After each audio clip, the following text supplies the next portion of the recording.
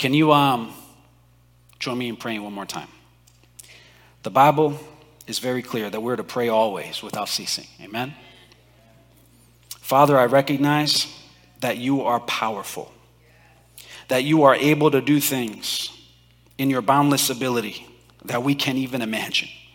I thank you for this opportunity to gather together around the truth of your word. Holy Spirit, we acknowledge that you are present, working in us to unveil understanding and wisdom. I present myself as an instrument in your hands. Use me to bless your people. Lord, I also believe that you've intentionally drawn people here who need to either begin or restart a relationship with you. And today, given the opportunity, nothing is going to stop your people from doing just that. I also recognize that in this place, there are men and women who are looking for a faith home, that they want a place where they can congregate together and grow in the Word of God. Lord, given a chance, today nothing is going to stop them from doing that here at Celebration International Church. Lord, I recognize that you are a God who is faithful, and that these are a people who are victorious. Say victorious.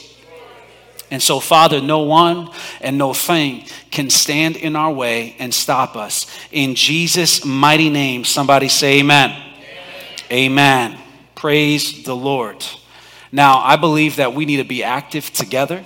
So I want you to say this faith confession with me. As we've been saying this every day of this new fiscal year, I want you to say it with me. It's up on the screen. Ready? You guys got it ready? You got the faith confession ready to go? It's coming.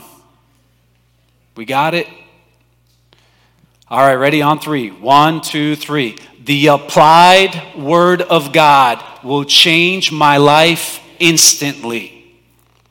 I actively embrace and embody its teachings. Pleasing God is my purpose. Walk in faith, not sight. I claim promises, pursue passionately, and prosper as my soul prospers. My faith is my proof. In Jesus' name, amen. Come on, give it up for Jesus. Hallelujah. If you got your Bibles, I want you to open up to Matthew chapter 25. We're going to launch into the Word of God. How many of you have ever run out of gas? Come on, let's be embarrassed together here, okay? How many of you have ever run out of gas? It's just, how it's possible. It makes no sense in today's day and age. The car basically drives us to the gas station. Between all the indicator lights on the dash, all the alerts that go off, the bells and whistles. In my car, a pop-up shows up on my screen and it says, "Do you want me to find you the nearest gas station?" It's embarrassing, but I've run out of gas. And for me, it's my preoccupation. I'm preoccupied. My mind goes elsewhere, and I miss the light, I miss the station. And ever since I moved to Millis, there's like, once you go past Natick, there is one gas station between my house and Natick. And I think about it all the way to getting to the gas station. And then when I get to the gas station, my mind gets entertained by other things, and I go past it. And so there's been many a days when I'm like, "Oh, Jesus, get me home." And I start praying. It's preoccupation. Last week, I was so preoccupied with all the amazing things God was doing among us here. We had an incredible week with Evangelist Matthias. Amen? Come on, if you were blessed, say amen. Especially Saturday and Sunday. I was so preoccupied with all that God was doing among us that, Leilani, your question, where are you? Your question on Sunday morning, totally went over my head. She asked me before service, "Hey, are we going to pray for Israel today?"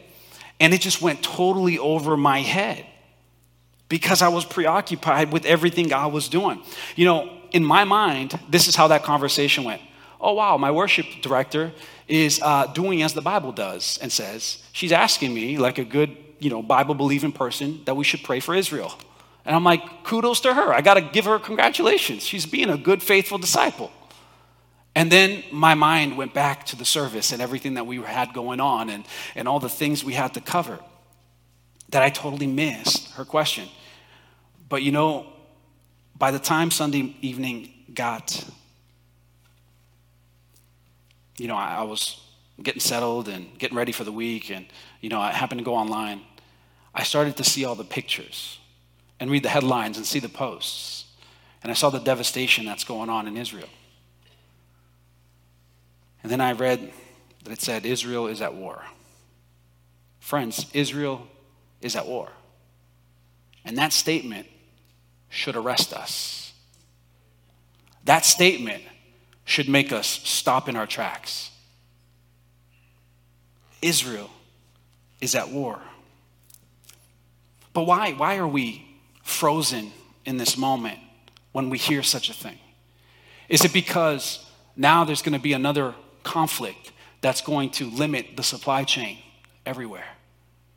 Should we be arrested in that statement because it's going to drive up inflation at the gas pumps? Absolutely not. Although those things may happen. The Bible predicted thousands of years ago that the end time events would revolve around Israel, and more specifically Jerusalem. We don't have time today to read everything, but mark this as your homework. Amen? You're getting homework today. Go read Ezekiel 37, Ezekiel 38, Zechariah 12. Read Luke chapter 21. Read the passages in Matthew that talk about the end times. Read your Bibles, and you're going to realize that so much revolves around this little tiny land. Anytime that you hear an attack on Israel, that should perk up your ears and you should pique your attention. For Jesus said, when you see these things begin to take place, straighten up, raise up your heads, because your redemption is drawing near. Luke 21:28. The latest development has got people Googling Bible prophecy. Look at the talk shows and the podcasts. People are asking the question, what does this mean? What does the attack and the war on Israel mean? What should I do? People are wondering what's going on.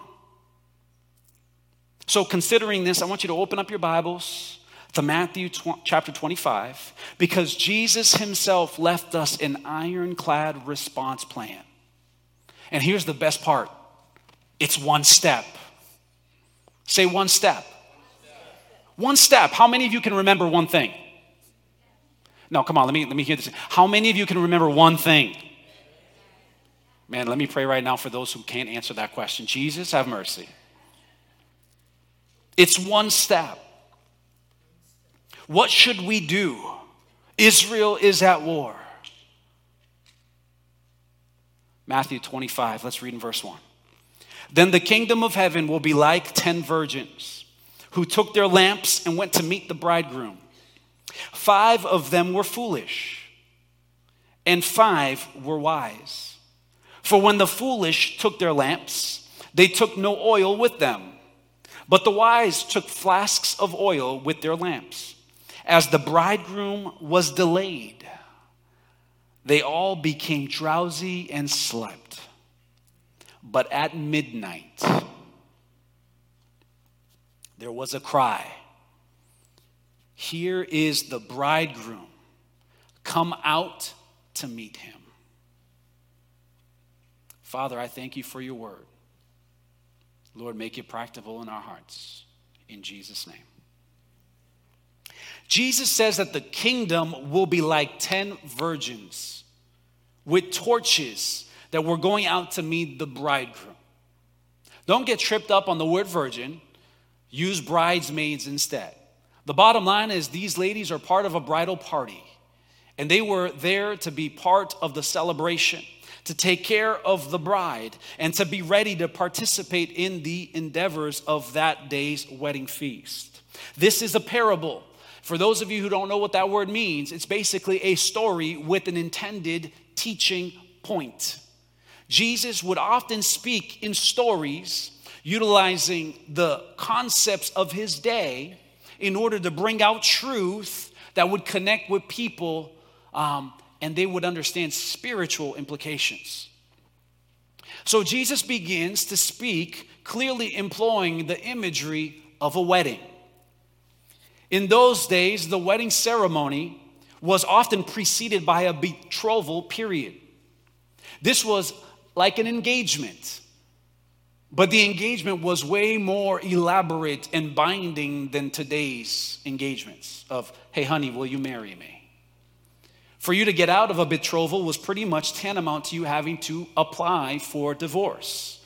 So much so that we recognize in the Gospels, when Joseph was betrothed to Mary, he wanted to divorce her. Why? Because the only way you would break off a betrothal was if there was infidelity. And he thought maybe Mary had slept with somebody, because how is it that she's pregnant? So he wanted to put her away quietly. There's a betrothal period that is very serious. And then from that process, the bridegroom would leave and spend a period of time going to go get preparations ready so that he could come back one day and pick up his bride to bring her home, usually to his father's house, where he had built an extension on his father's house, and there would be the place that he would now start his life with his honey. Are you following me? This is Bible times, ancient Near East, in the land of Palestine, in the region of Israel, what people used to do. And so when the bridegroom would come, it wasn't an announced time. They didn't know exactly. Typically it was about a year, but they didn't know if it was going to be, longer or shorter. It depended on how long it took to get the house ready, to get everything ready. This kind of reminds us of a scripture, doesn't it? Behold, in my Father's house there are many rooms. And behold, I go to prepare a place for you. And when it's over, I will come back so that where I am, you can be with me also. Jesus is using imagery of a wedding. And so at the time that the betrothal period was over, the bridegroom and his party would make their way back home to the home of the bride, and he would come to pick her up, and they would take them to the house of the groom or to some other agreed upon place to there have the wedding. And after that wedding ceremony was done, there was going to be a great feast, and that feast would last several days. Somebody say party. It was a big party for many, many days. So this procession would often be taking place at night when torches would be used, lamps would be used so that it would cause a greater spectacle. It would be able to be seen in the middle of the night, and all the village would rejoice, and it would be a happy occasion because they could see the beautiful lights and the parade of people and the singing and the dancing and the celebration that is happening. And so it would often happen at night. So the 10 girls in the story, they belong to the bridal party, and they have a job to do. They are part of the procession and the parade. They have to carry these lights and these torches. They have to receive the bridegroom. He has to be welcomed. They have a job to fulfill. This is the context that Jesus is speaking. He doesn't elaborate all these details. Why? Because when we read the Bible, you have to understand that we, Americans here in this country, thousands of miles removed and years and years and years removed, we're not the original audience. Hello. The original audience understood all of these things. And so when Jesus starts speaking about 10 virgins with lamps, everyone knew what he's talking about. Are you with me? Amen. So let's drive home the point of the story. I told you it's one step. What should we do in the midst of all that's going on in Israel? What should we do in the midst of today's society where everything seems to be dark and things seem to be bleak and situations seem to be dire and getting worse? Let me just tell you, there's good things happening. There's no doubt about it. But there's also a lot of bad things going on. What should we do? Number one, get ready. for the delays are longer than expected. Get ready, for the delays are longer than expected. Verse 5, as the bridegroom was delayed, they all became drowsy and slept. But at midnight, something happened. The fact that these girls fell asleep is not the problem.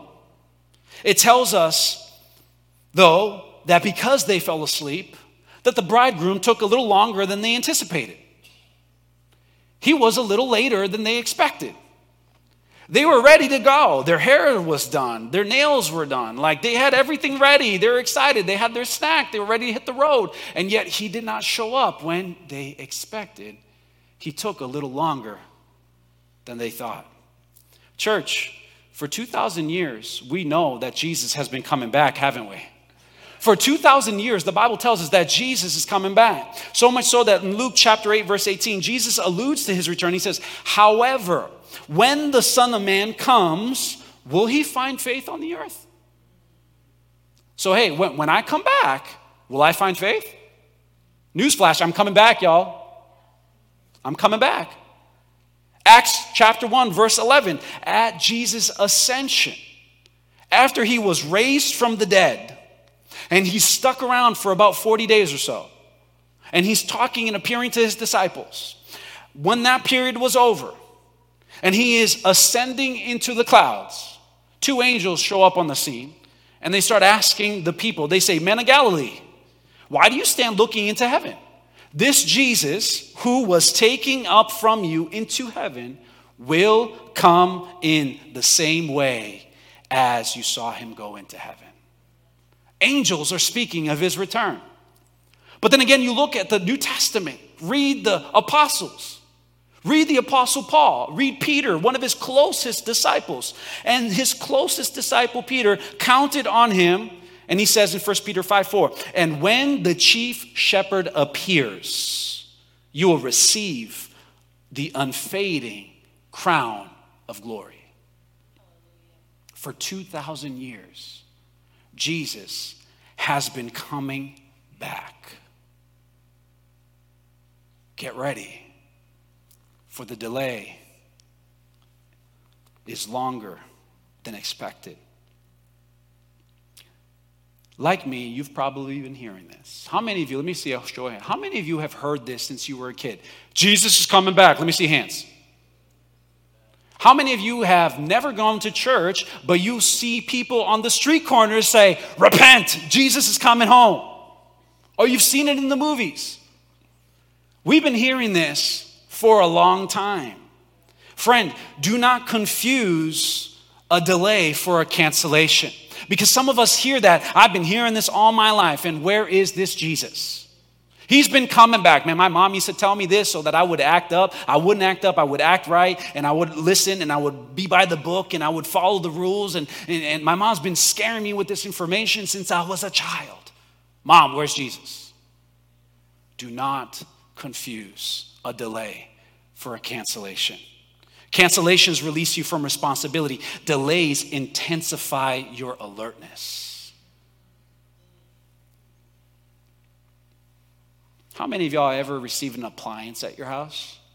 Like you bought an appliance at Home Depot, a washer, a dryer, a stove.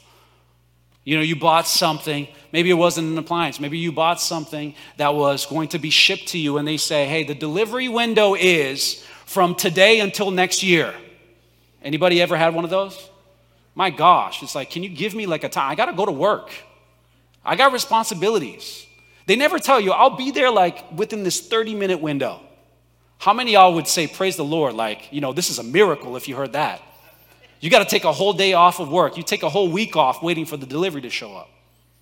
But think about this. When they say it's going to happen between 8 a.m. and 12 p.m., and by, 11:45, there's still no delivery driver. You come to 12 o'clock, there's no driver. How many of y'all in that moment say, you know what, he hasn't come yet. I think I'm going to go out and get lunch. I'm going to go to the restaurant, buy some food because I'm hungry and he didn't come at the right time, so I got to go. How many of y'all would leave the house and miss the delivery? The delay is not a cancellation. And some deliveries, if you're not there, you miss the delivery. They can't leave it. You have to sign for it. And so, we become more alert the longer the delay happens. Now, every moment we're thinking, maybe I could go over here and do this. Do I have time to take a shower real quick? What if I take a shower and they show up when I'm in the shower? Like, we become more alert when the delay goes longer. Amen? Both groups, the 5 wise and the 5 foolish, they fell asleep. So that's not the problem. They had to go and live life. In the midst of the delay, life has to go. And it's actually prudent. Let me get some shut-eye right now, because when he shows up, I need to be ready to go, and I need to have my energies, because it's going to be a great procession. Friend, I want you to understand that the issue is that the delay did not negate their need for preparedness. Get ready. Jesus is coming back. Yes, it's taking a little longer than we anticipated in our minds, but he knows the fullness of time. Galatians 4:4. In the fullness of time, God sent his son to be born of a virgin. He knew exactly the right time Jesus needed to come. And the Bible tells us that he is waiting for the moment in which he comes. He's ready. It's just a matter of when it's the most opportune time for him to come through. The foolish failed to prepare. The wise were ready. What do we do in light of all that's going on in Israel? What do we do today? We get ready because preparations are more demanding than suspected. Verse 7, then all those virgins rose and trimmed their lamps. And the foolish said to the wise, give us some of your oil, for our lamps are going out. But the wise answered, saying, since there will be not enough for us and for you, go rather to the dealers and buy for yourselves.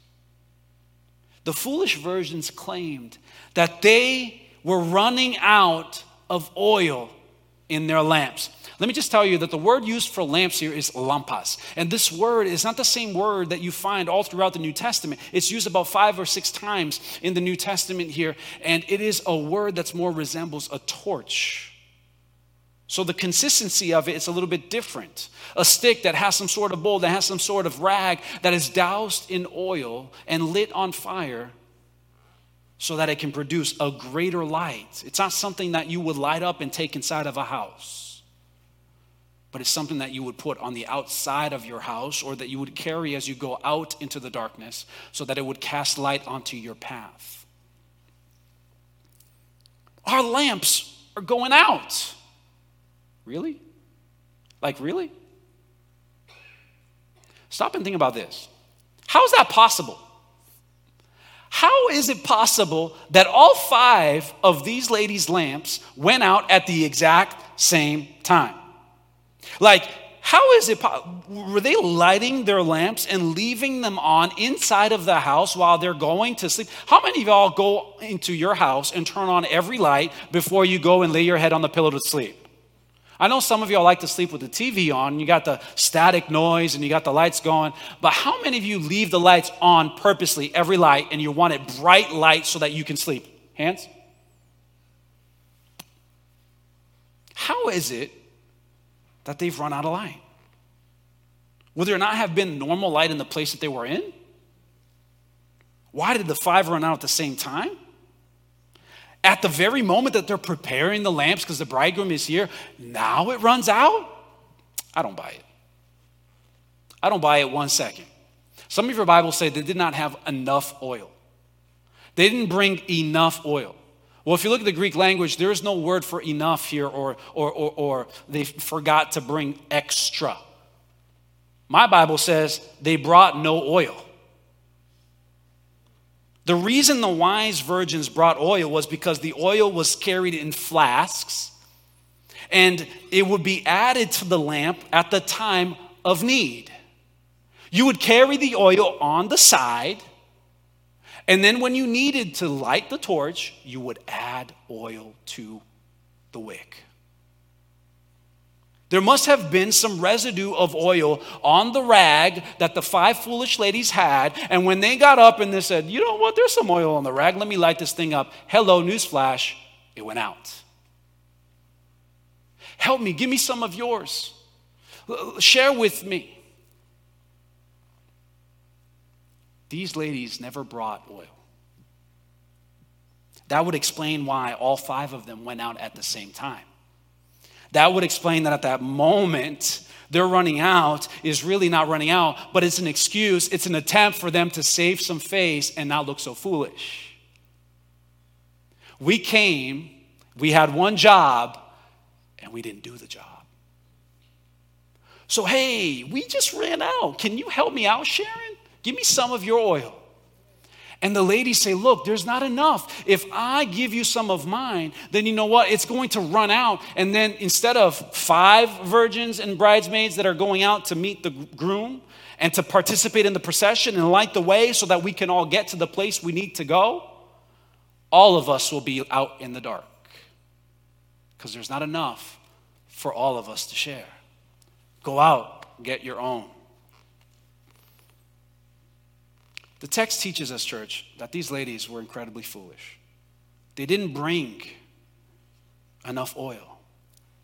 And I don't like this word about enough because it doesn't also connect with the interpretation of this parable and the point of the parable. If we are saying that they didn't have enough, then look at how silly this becomes. Because the oil here is a representation of salvation. That these ladies did not have salvation provided for them, and their salvation ran out. How many of y'all are trying to serve a God where your salvation could run out? No, I trust in a God where my salvation is secure, where there's more than enough, and it's once and for all. It's completed. Not meaning that once saved, always saved, but it means that, you know what, in the middle of this trusting journey of God, there's not going to come a point where all of a sudden it's going to run out. It doesn't run out. These ladies, let me posit to you, were never saved to begin with. These 5 bridesmaids were never saved to begin with. They never had oil. Here's what they had. Empty lamps. They had empty lamps. They looked useful. They seemed to give the promise of light, but they never produced it. Let that sink in for a second. They looked useful. They seemed to give the promise of light, but they never produced it. Ouch. What does this mean for you and me? It's not enough for us to look the part, church. We must do the deed. Get ready, for the preparations are more demanding than you suspected. You need more than just a lamp. You need to have oil within the lamp to light the way. You need to have something that is secure and ready for the moment when you need it. You need to be prepared. And so it's not just about looking the part. And as a side note, some of us read the story and we start allegorizing things. Not everything in the Bible needs to be an allegory. This is a parable and it has a specific teaching message. The message is, get ready. So some people read this and they say, oh, these 5 virgins. It's not like, they're not wearing their WWJD bracelet. What would Jesus do? You should share with your neighbors. No, we should love our neighbors as we love ourselves. Freely you have received, therefore freely you should give. Oh, these ladies, they're very mean. They should have shared the oil in their lamps. But here's the point that Jesus is trying to make with the story. That you can transfer funds between bank accounts. You cannot transfer salvation among people. You can transfer funds in your bank accounts, but you cannot transfer salvation between mother to child, brother to sister, or spouse to spouse. When it comes to salvation, it's an individual matter, and every single one of us need to go buy it ourselves. And I'm not saying that you can buy salvation, but but you need to go obtain it yourself. You need to have an encounter with Jesus yourself. You cannot come on this thing and say, Lord, and when the time comes and the bridegroom is here, Mom, hook me up. Man, my husband, he's a fiery man of God, and he prays and he reads the Bible. My wife is a prayer warrior. Dude, her very shadow heals the sick. When Jesus comes, I'm going to hit you right under that shadow. Preparations are more demanding than you anticipate. You can't just look the part. You got to walk the part. You got to do the deed. You got to produce the light. You got to experience Christ. You got to have him for yourself. You got to own him in your own right in life. It has to change and impact your life. Get ready, for neglect will prove more devastating than anticipated.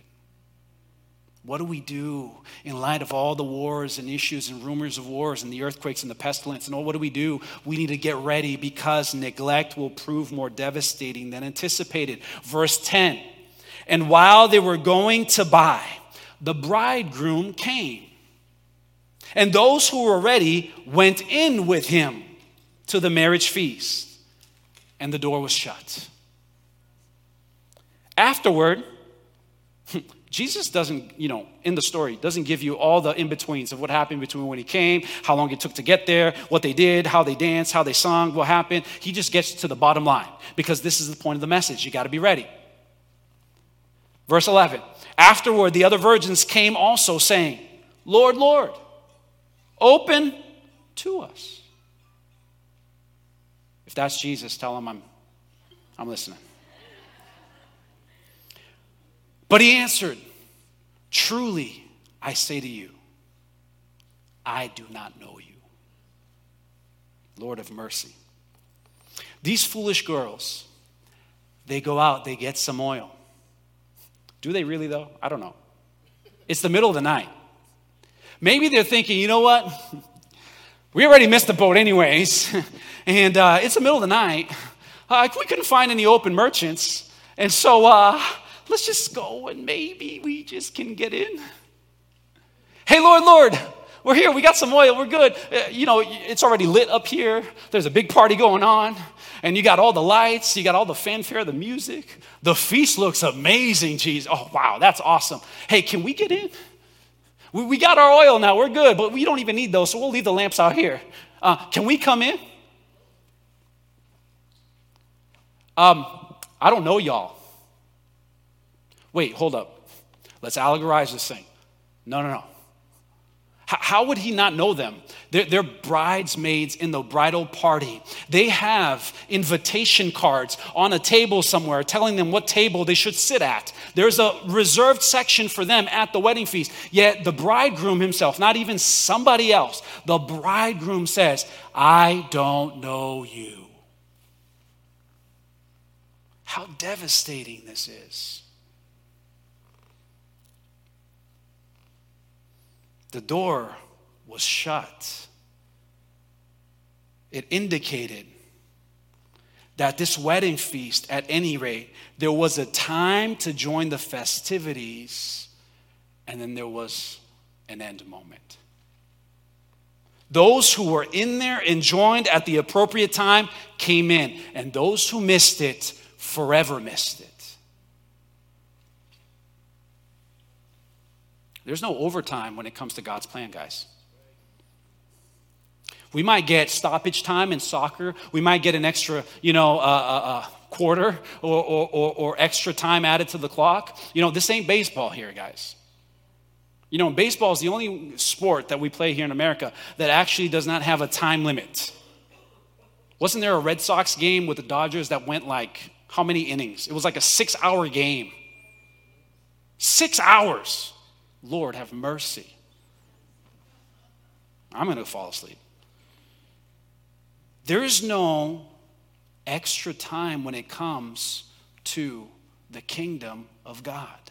See, there's 2 clocks that is associated with the kingdom of heaven.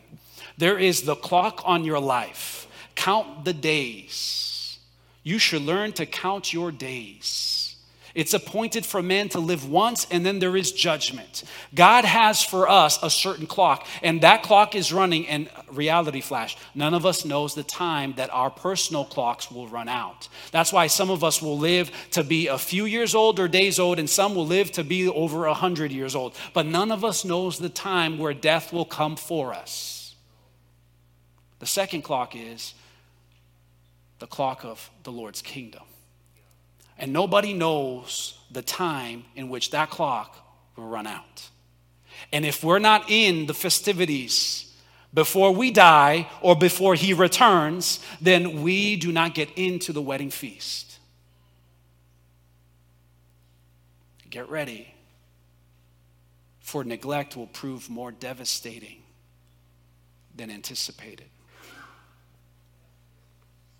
God bless you. Imagine these girls. They had a place reserved. And he says, you can't come in anymore. The Bible tells us that in that day there's going to be crying and gnashing of teeth.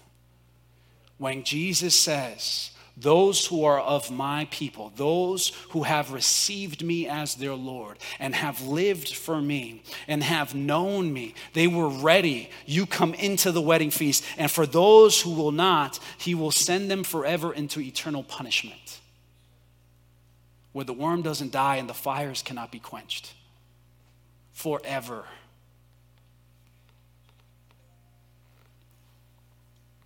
Truly, truly, I say to you, I do not know you. These words should arrest every single one of us.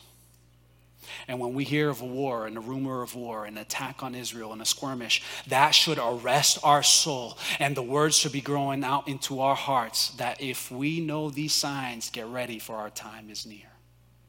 Lord, will you say to me, depart from me, for I never knew you. Lord, have mercy.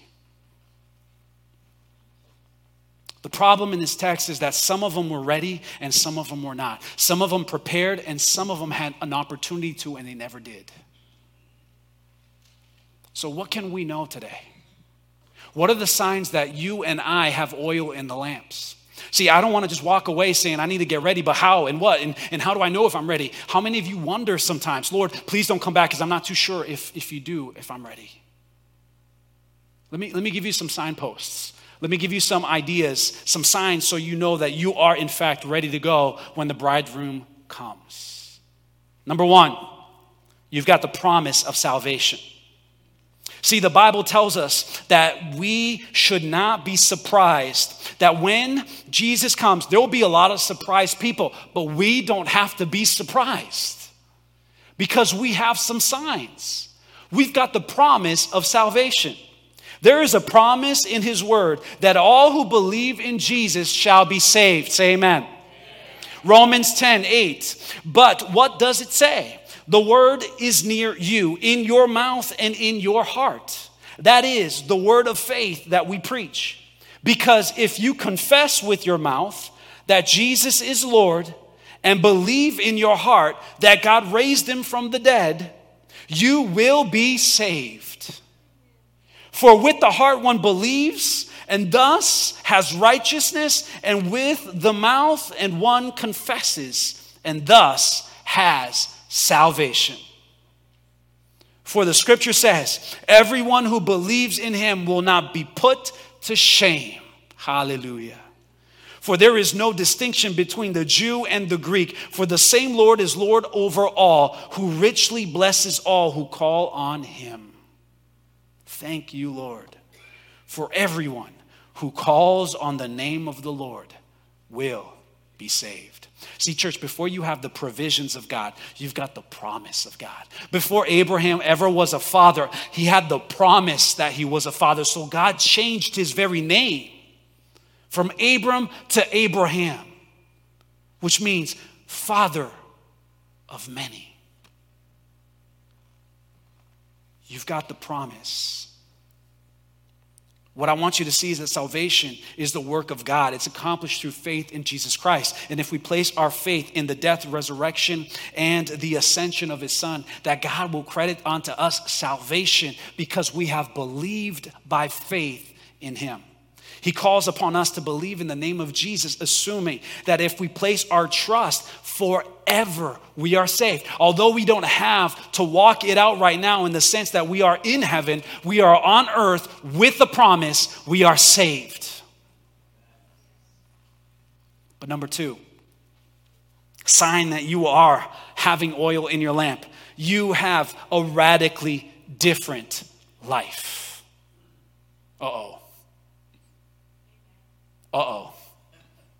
Danger, Will Robinson.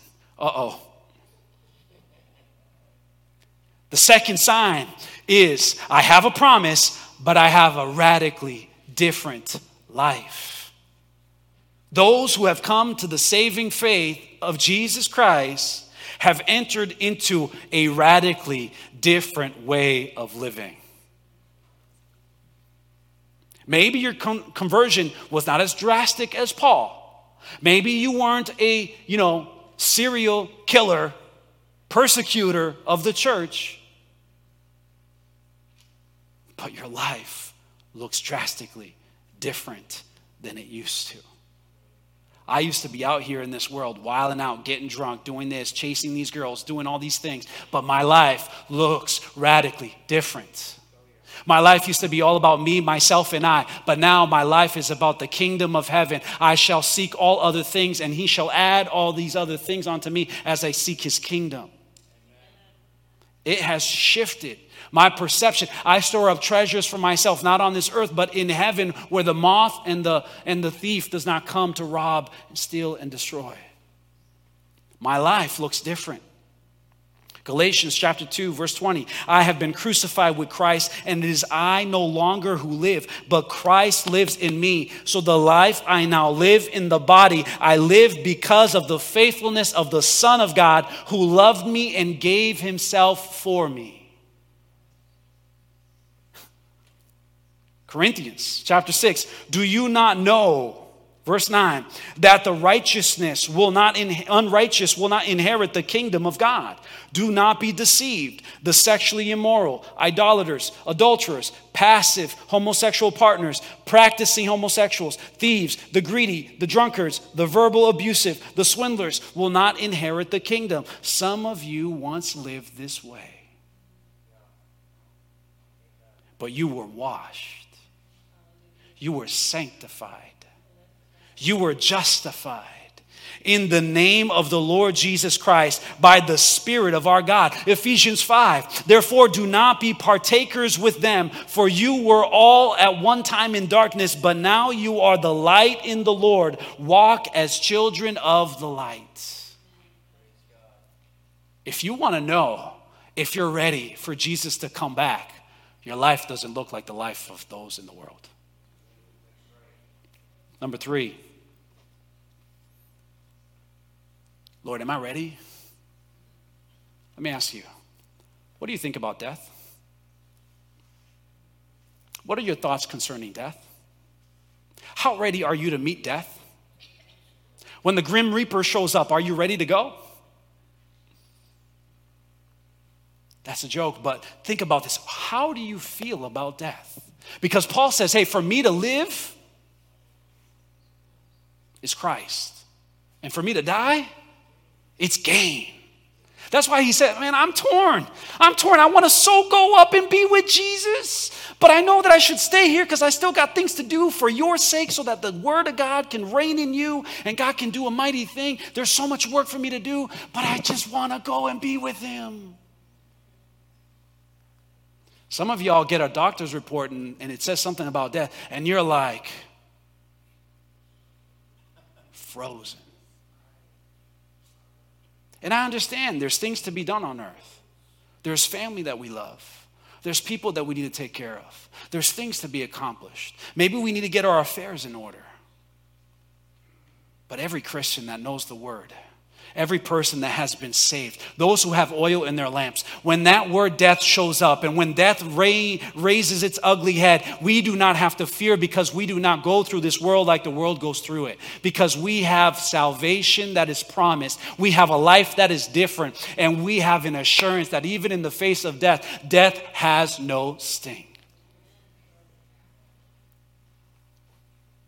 Therefore, since the children share in flesh and blood, be likewise shared in their humanity, so that though death could destroy the one who holds the power of death, that is the devil, and set free those who were held in slavery all their lives by their fear of death. Hebrews 2:14-15. Philippians 1:21. For to me living is Christ and dying is gain. Now if I go on living in the body, this will mean productive work for me. Yet I do not know which I prefer. I feel torn between the two, because I have a desire to depart and be with Christ, which is better by all. Some of us don't want to meet our Maker because we're too attached to what the world has provided for us. Some of us, we have more treasures here than we do in heaven. Let me tell you, the moment you start investing in God's kingdom and you start getting ready, you start dealing with this issue of death and you become ready for the kingdom of heaven. When you start having more treasures up in heaven, you are way more ready for you to let go of everything that this world has to offer you. My invitation is start investing where it matters. I'm way over. Let me give you some additional signs. I got a bunch more signs, but I'll give you just two more. What's a sign that you're ready and you got oil in your lamp? You got eyes to see spiritual things. Those who are Christians can see spiritual truths that the world will not see. You can see things when you read this word that those who count it foolish can never see.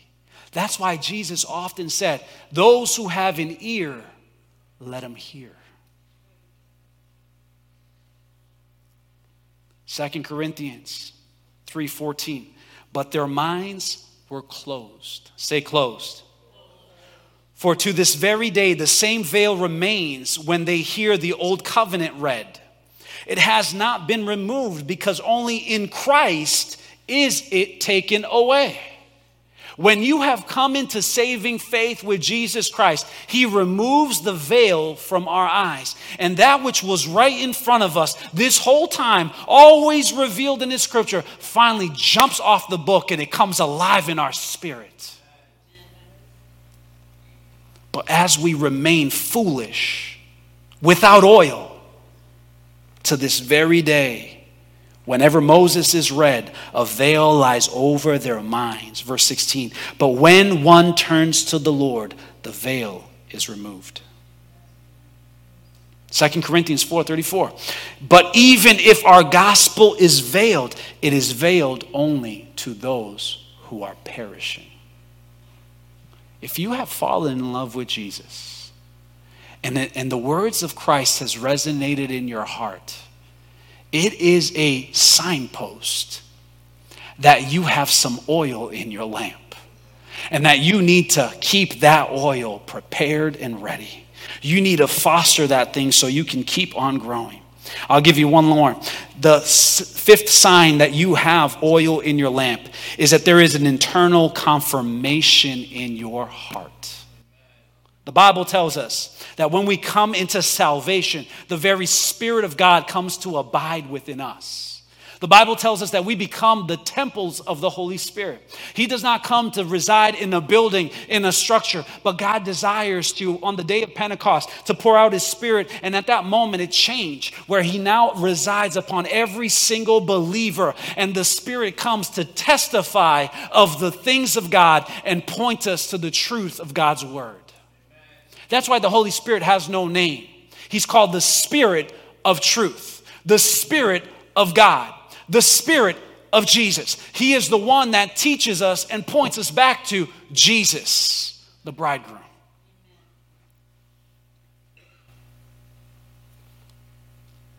Romans 8, for all who are led by the Spirit of God are the sons of God. For you did not receive the spirit of slavery, leading again to fear, but you received the spirit of adoption, by whom we cry, Abba, Father. The Spirit himself bears witness to our spirit that we are God's children. If you've got some conviction in your heart that yes, I am a son of God, I'm a daughter of God, that you have this ability to come in, you've been adopted, you have a sign that God has brought salvation into your life. There's more. Christians who have salvation have a deep desire to know God more intimately. And I think that speaks for itself. You can find the scriptures, do some homework of your own. Let me ask you, when's the last time that your body ached, that your spirit ached to know more of God, that you cried out and you said, Lord, I just want more of you. Lord, I see my bank account, God, and I just need some more money. I need to figure out a side hustle and a third hustle and a fifth job. God, I need some more money. God, I don't have enough time. My belly's getting bigger, and I need to get more fit, and I need to go to the gym. I got to find some time, and I got this and I got that. When's the last time that we just said, God, I want more of you? That it ached within us. That it actually caused us to take out our calendar and say, I am canceling all my meetings today because I have to go spend some time with God. I am going to tell this person or that person on the phone, sorry, I'm on Do Not Disturb. I cannot talk to you because I need to press into the Lord. I'm going to spend some time reading his word. When's the last time that you said, I need to find out when church is going to be open because I got to be around God's people. And I just need to be around this crazy group of people that are going to build my faith and show me the wonders of God. I need to get around other people who are believers, that they have testimonies of God's goodness, because although my situation looks dark and desperate, there's a God who is alive and I just need more of him. If you haven't yearned like that, if you haven't repented and asked God to do something in your life lately, if you haven't cried out for God to move upon your marriage because you know what, you just need him to crash over your house and to invade the space where you live in that broken relationship or whatever, then let me tell you, maybe it might be a sign that you're not ready, that I'm not ready.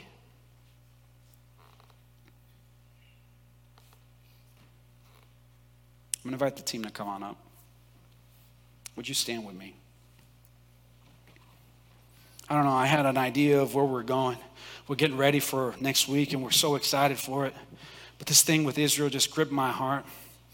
And God was giving me dreams over this week. Things that, I'll just leave between me and the Lord, but it was bottom line. It's like, he's asking the question, are we gassed up? Maybe some of you guys drive EVs and Teslas and all that kind of stuff. So the question is, are you charged up? Is there gas in the tank and charge in the tank so that you can go and drive when the moment comes that you need to go? Is there oil in our lamps? Are we prepared for when the moment the bridegroom returns? Because, church, he is coming back. And at that moment, there is no going to get ready.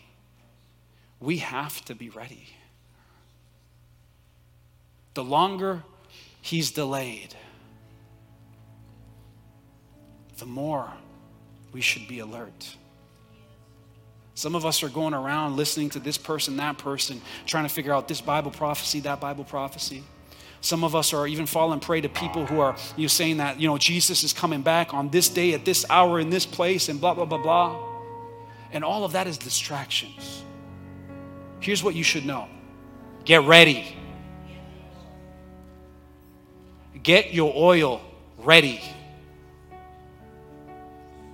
Because it could be right now.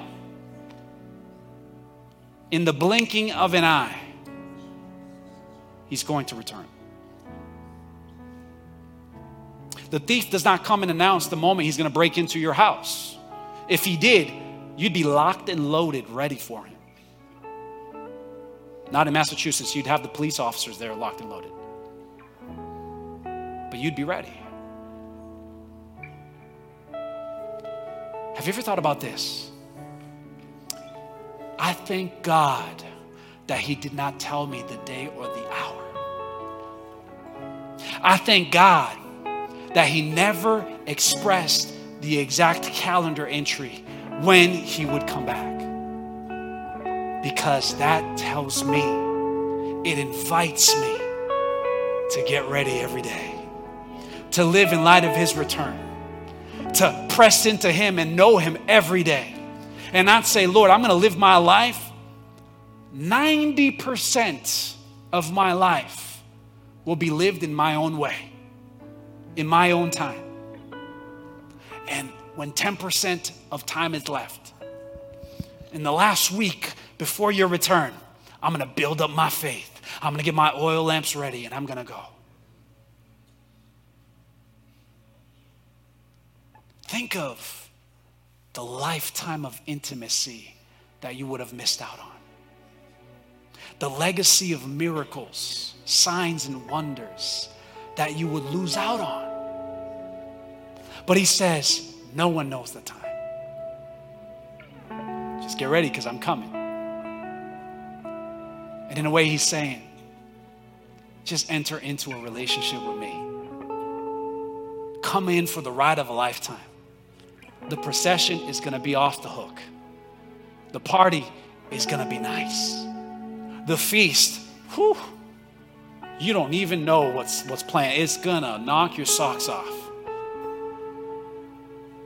And he says, I want you to enter into that now. Today.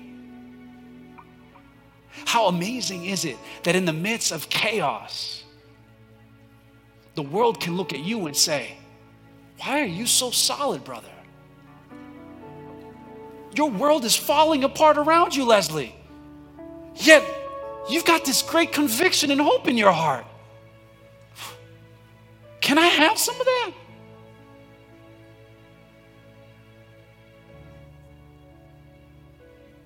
Why wait for that day when he wants to do it in us today?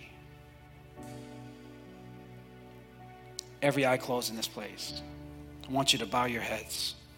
This moment is between you and Jesus. If he was to return right now, 11:45 a.m. on Sunday, October 15th, would he welcome you into his feast? Or would he say to you, depart from me, I never knew you? If you don't have a clear answer on this question, then today you have to run to this altar and you have to say, Lord, have mercy on my life. I need you in my heart.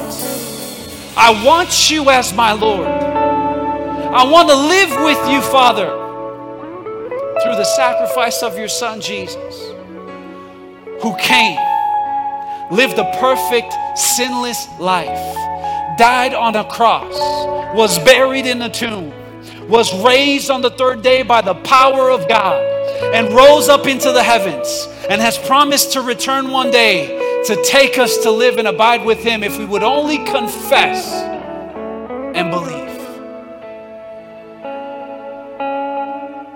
If that's you this morning,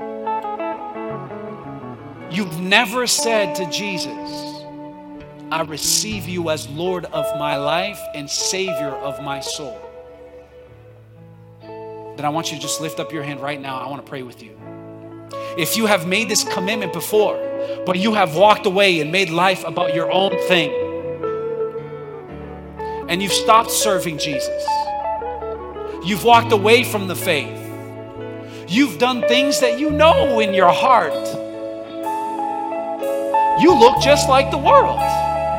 You're afraid of death. You don't have a promise in your life. There's no witness telling you that you're a son of God. You look the same like everybody else. If that's where you find yourself today, then you need to recommit your life to Christ. If that's you, I want you to lift up your hands right now. If you need to make a recommitment to Jesus, right now, God bless you. God bless you.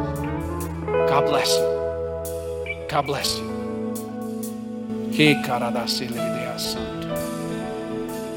Church, this isn't about Pastor Brian. Jesus is coming back. We've got to be ready.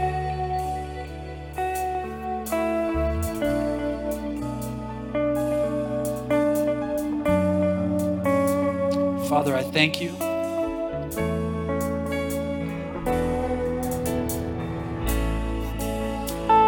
I thank you that as you delay, Lord, you do so out of your mercy, not wanting any to perish, but allowing ample time for us to repent, to turn, to come to you. Lord, you're going to do some incredible things on this earth. You promise that although the nations would rise up against Israel, that you would make them like an intoxicating drink, as it says in Zechariah, and that the nations would not be able to overpower them. For you fight for your people. God, as we look to you, I thank you that you've given us time. I pray that today you would speak to every heart. And that today men and women will remember, would be impressed that their lives have forever changed from this moment forward. That when you do appear, they are ready for you. But not only that, they're busy at work getting others ready until there is time. Seal this word in our hearts, Father, in the precious name of Jesus Christ.